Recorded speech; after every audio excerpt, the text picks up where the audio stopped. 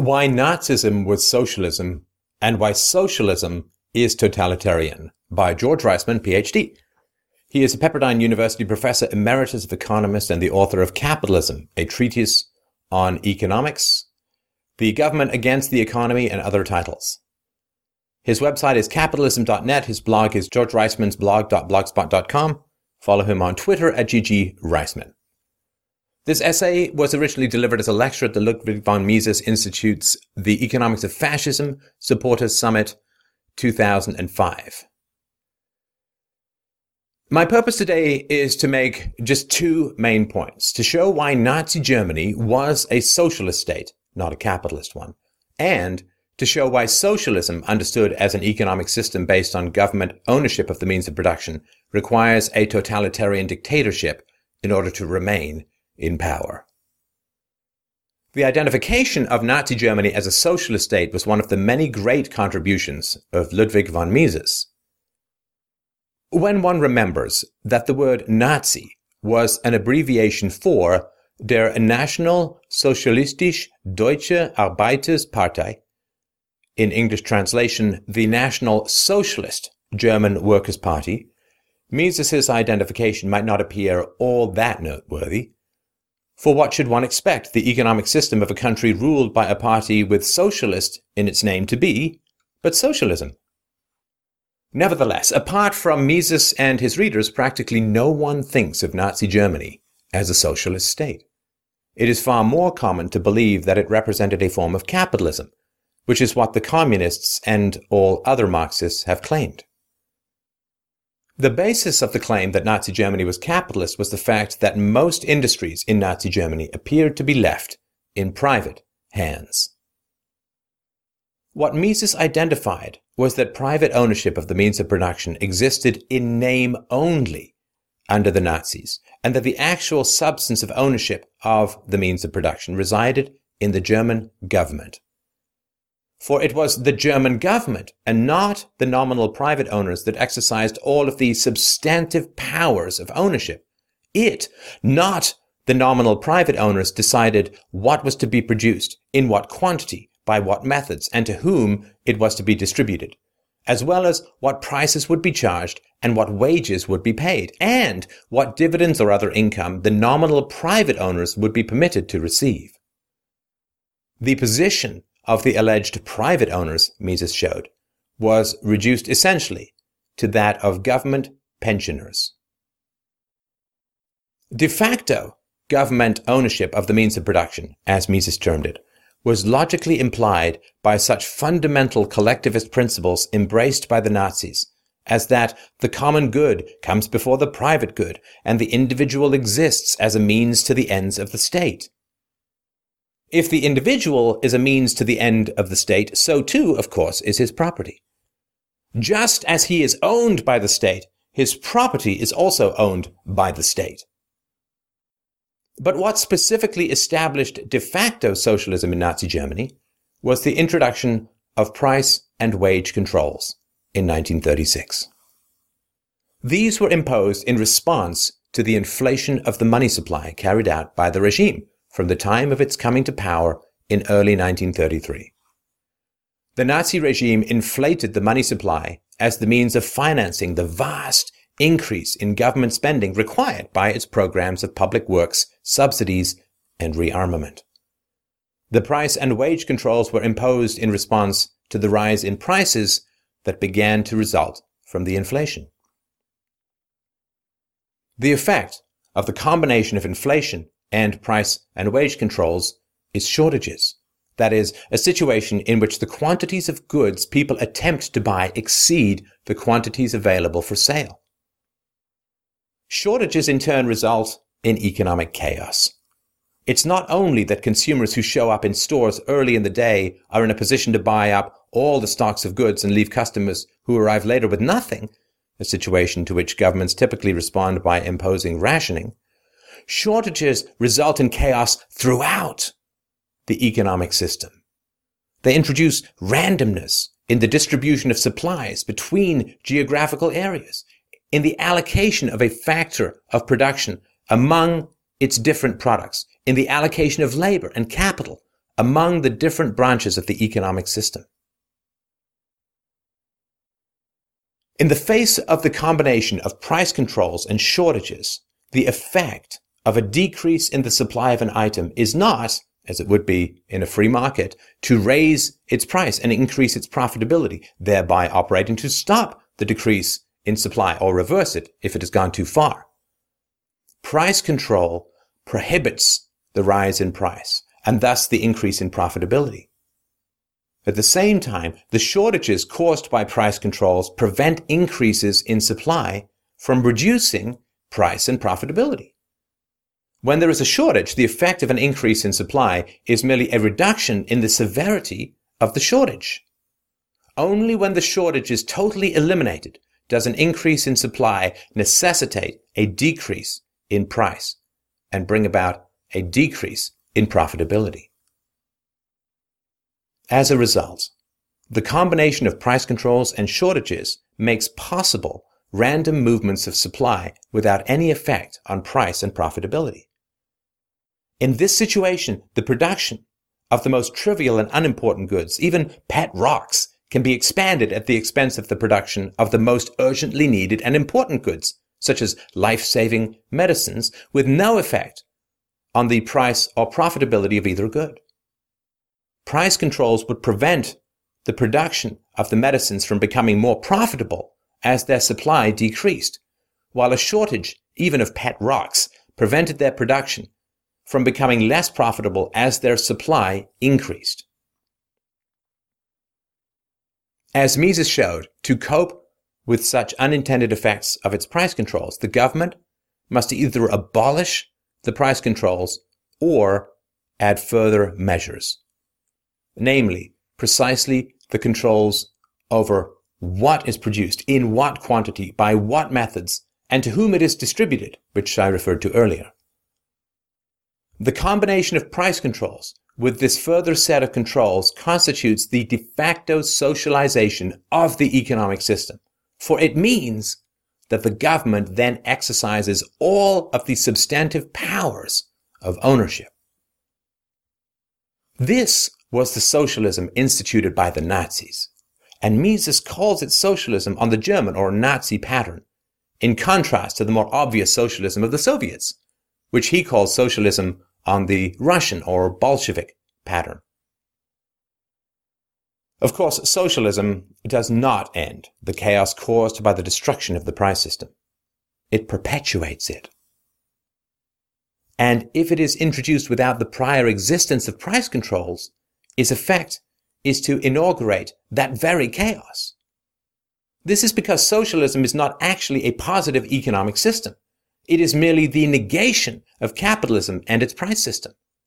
As such, the essential nature of socialism is one and the same as the economic chaos resulting from the destruction of the price system by price and wage controls. I want to point out that Bolshevik-style socialism's imposition of a system of production quotas with incentives everywhere to exceed the quotas is a sure formula for universal shortages, just as exist under all-around price and wage controls. At most, socialism merely changes the direction of the chaos. The government's control over production may make possible a greater production of some goods of special importance to itself, but it does so only at the expense of wreaking havoc throughout the rest of the economic system. This is because the government has no way of knowing the effects on the rest of the economic system of its securing the production of the goods to which it attaches special importance. The requirements of enforcing a system of price and wage controls shed major light on the totalitarian nature of socialism, most obviously, of course, on that of the German or Nazi variant of socialism, but also on that of Soviet-style socialism as well. We can start with the fact that the financial self-interest of sellers operating under price controls is to evade the price controls and raise their prices. Buyers, otherwise unable to obtain goods, are willing, indeed eager, to pay these higher prices as the means of securing the goods they want. In these circumstances, what is to stop prices from rising and a massive black market from developing? The answer is a combination of severe penalties combined with a great likelihood of being caught and then actually suffering those penalties. Mere fines are not likely to provide much of a deterrent. They will be regarded simply as an additional business expense. If the government is serious about its price controls, it is necessary for it to impose penalties comparable to those for a major felony. But the mere existence of such penalties is not enough. The government has to make it actually dangerous to conduct black market transactions. It has to make people fear that in conducting such a transaction, they might somehow be discovered by the police and actually end up in jail. In order to create such fear, the government must develop an army of spies and secret informers. For example, the government must make a storekeeper and his customer fearful that if they engage in a black market transaction, some other customer in the store will report them.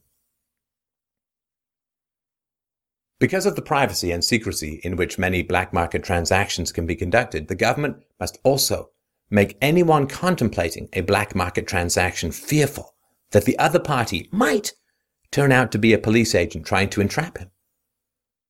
The government must make people fearful even of their longtime associates, even of their friends and relatives, lest even they turn out to be informers.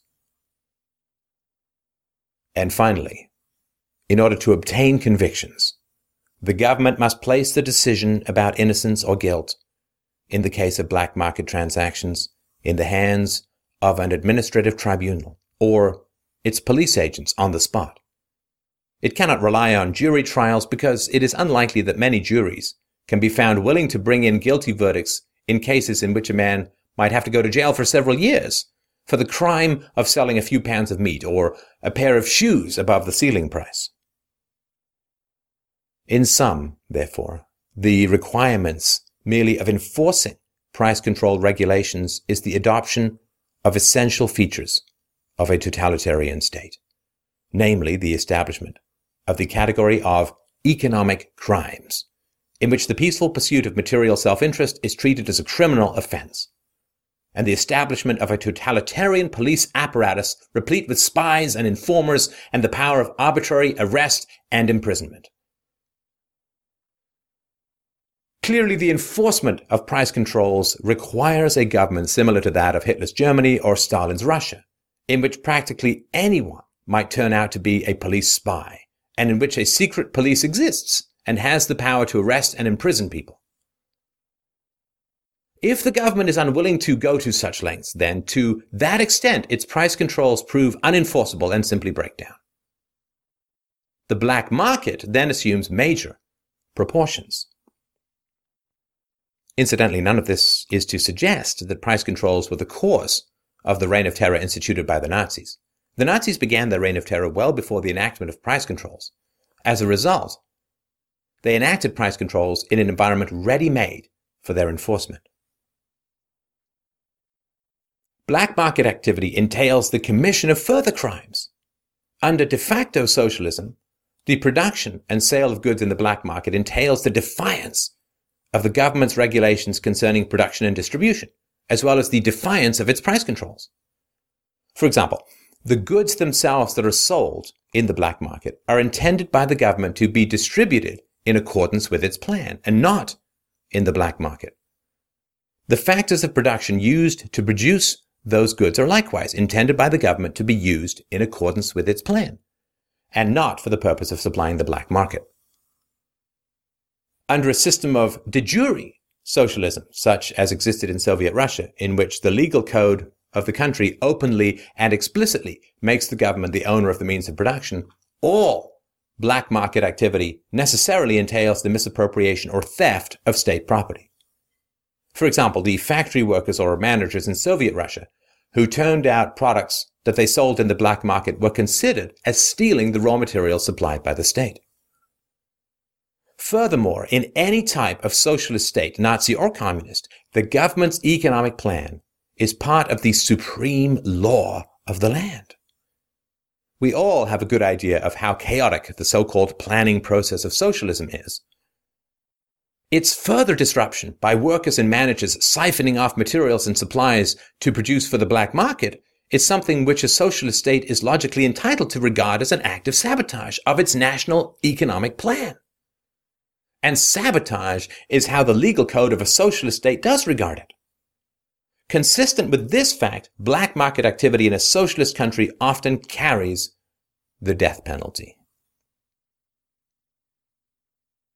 Now, I think that a fundamental fact that explains the all-round reign of terror found under socialism is the incredible dilemma in which the socialist state places itself in relation to the masses of its citizens.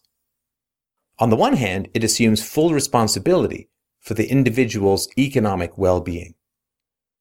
Russian or Bolshevik-style socialism openly avows this responsibility. This is the main source of its popular appeal. On the other hand, in all of the ways one can imagine, a socialist state makes an unbelievable botch of the job. It makes the individual's life a nightmare. Every day of his life, the citizen of a socialist state must spend time in endless waiting lines. For him, the problems Americans experienced in the gasoline shortages of the 1970s are normal. Only he does not experience them in relation to gasoline, for he does not own a car and has no hope of ever owning one, but in relation to simple items of clothing, to vegetables, even to bread. Even worse, he is frequently forced to work at a job that is not of his choice, and which he therefore must certainly hate. For under shortages, the government comes to decide the allocation of labor, just as it does the allocation of the material factors of production. And he lives in a condition of unbelievable overcrowding, with hardly ever a chance for privacy. In the face of housing shortages, boarders are assigned to homes, families are compelled to share apartments, and a system of internal passports and visas is adopted to limit the severity of housing shortages in the more desirable areas of the country. To put it mildly, a person forced to live in such conditions must seethe with resentment and hostility. Now, against whom would it be more logical for the citizens of a socialist state to direct their resentment and hostility than against the very socialist state itself? The same socialist state which has proclaimed its responsibility for their life, has promised them a life of bliss, and which, in fact, is responsible for giving them a life of hell. Indeed, the leaders of a socialist state live in a further dilemma, in that they daily encourage the people to believe that socialism is a perfect system, whose bad results can only be the work of evil men. If that were true, who in reason could those evil men be but the rulers themselves, who have not only made life a hell, but have perverted an allegedly perfect system to do it?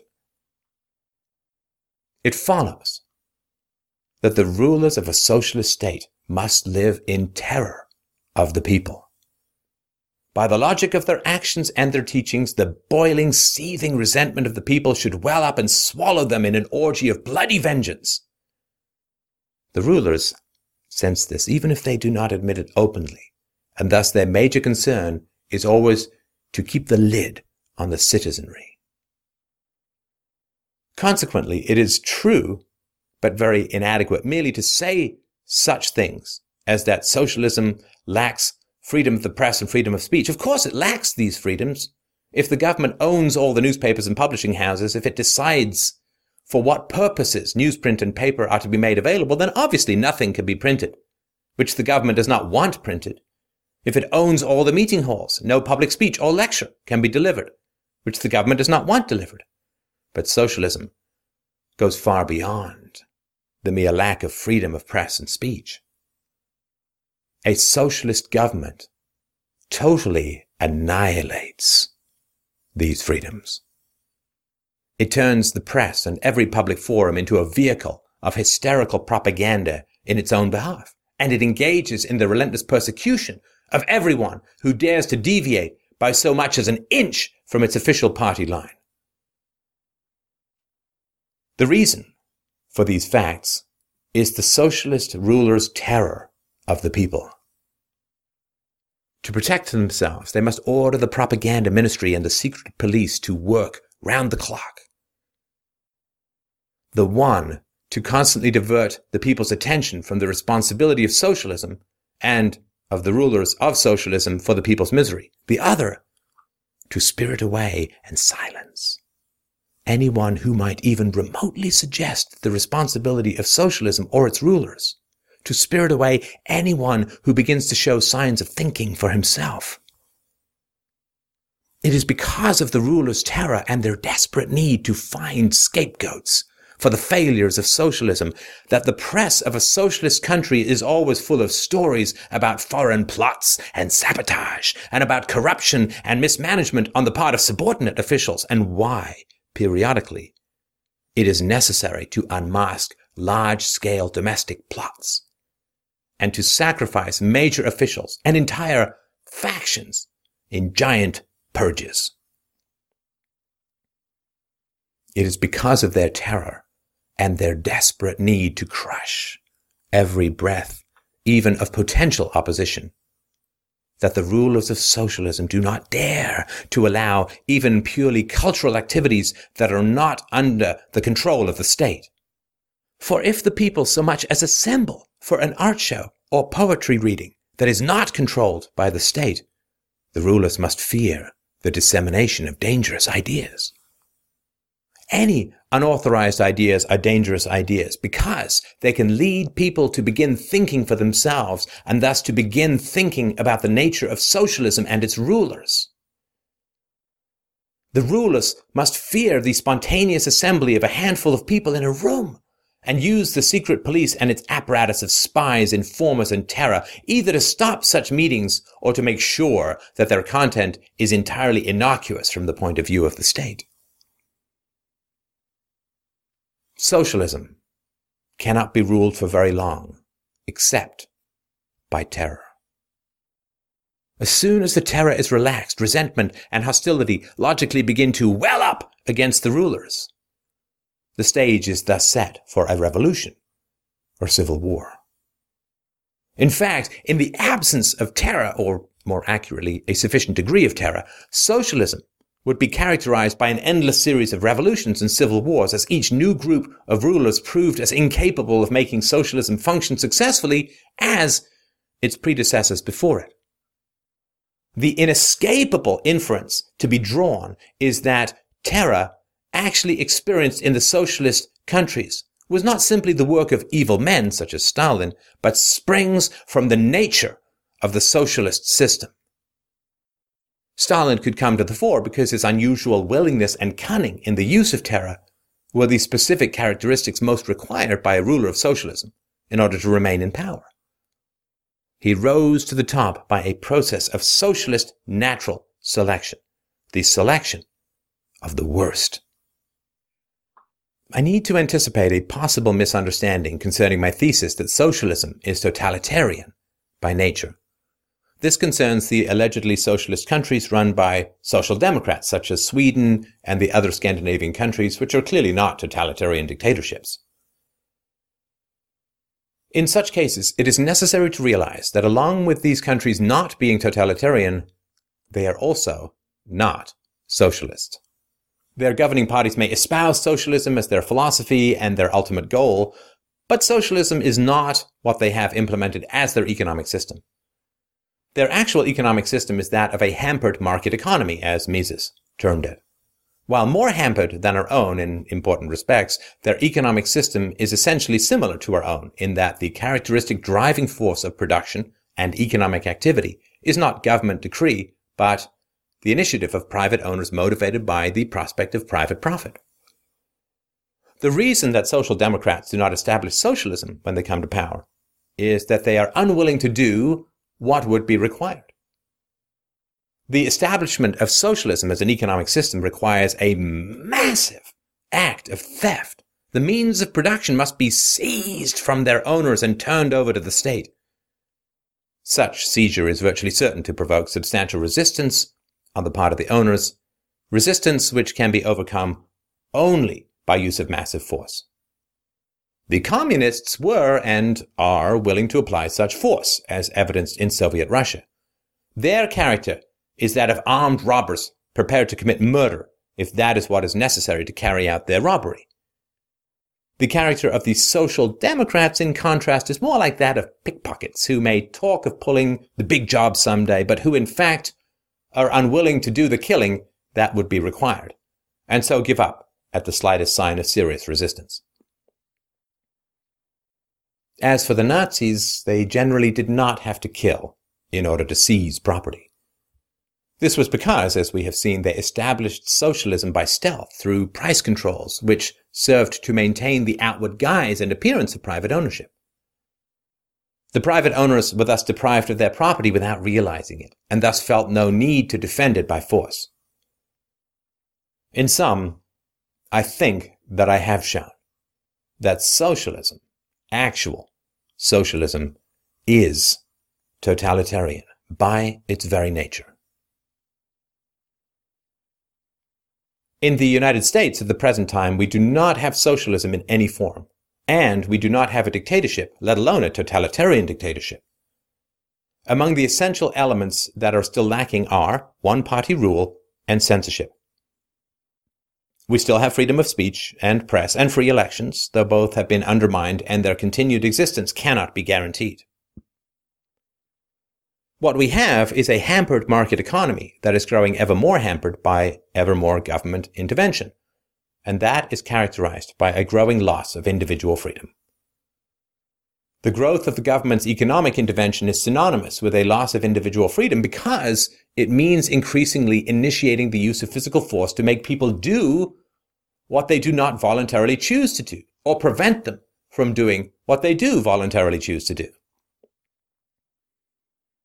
Since the individual is the best judge of his own interests, and at least as a rule seeks to do what it is in his interest to do and to avoid doing what harms his interest, it follows that the greater the extent of government intervention, the greater the extent to which individuals are prevented from doing what benefits them, and are instead compelled to do what causes them loss.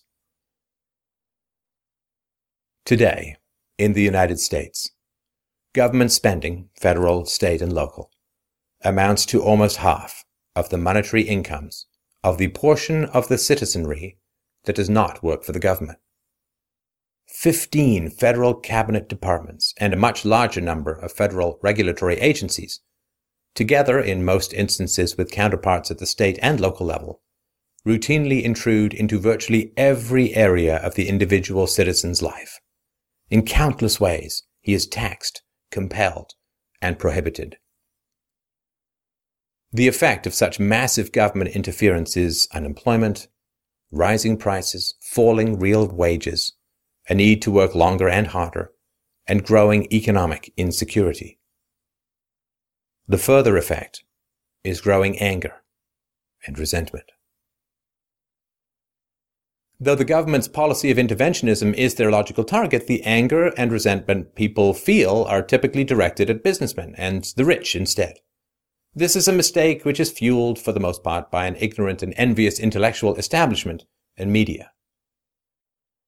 And in conformity with this attitude, since the collapse of the stock market bubble, which was in fact created by the Federal Reserve's policy of credit expansion, and then pricked by its temporary abandonment of that policy, government prosecutors have adopted what appears to be a particularly vengeful policy toward executives guilty of financial dishonesty, as though their actions were responsible for the widespread losses resulting from the collapse of the bubble.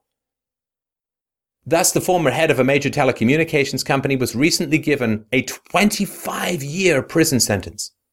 Other top executives have suffered similarly. Even more ominously, the government's power to obtain mere indictments has become equivalent to the power to destroy a firm, as occurred in the case of Arthur Andersen, the major accounting firm. The threatened use of this power was then sufficient to force major insurance brokerage firms in the United States to change their managements to the satisfaction of New York State's Attorney General. There is no way to describe such developments other than as conviction and punishment without trial, and as extortion by the government. These are major steps along a very dangerous path. Fortunately, there is still sufficient freedom in the United States to undo all the damage that has been done. There is first of all the freedom to publicly name it and denounce it. More fundamentally, there is the freedom to analyze and refute the ideas that underlie the destructive policies that have been adopted or that may be adopted. And that is what is critical.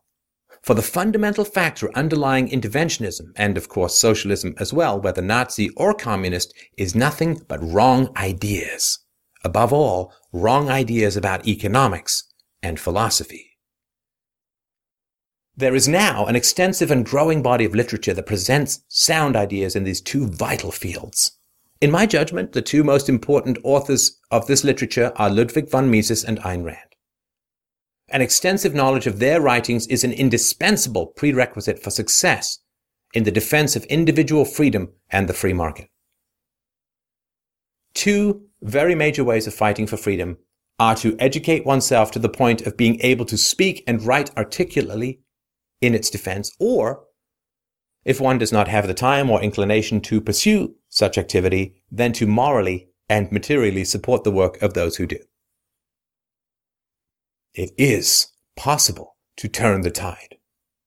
No single person can do it, but a large and growing number of intelligent people educated in the cause of economic freedom and speaking up and arguing in its defense whenever possible is capable of gradually forming the attitudes of the culture and thus of the nature of its political and economic system. You, in this audience, are already involved in this great effort. I hope you will continue and intensify your commitment. Thank you. I also did an interview with Professor Reisman, and you can find it on youtube.com/freedomainradio or fdrpodcast.com. This is Stefan Molyneux for Free Domain Radio.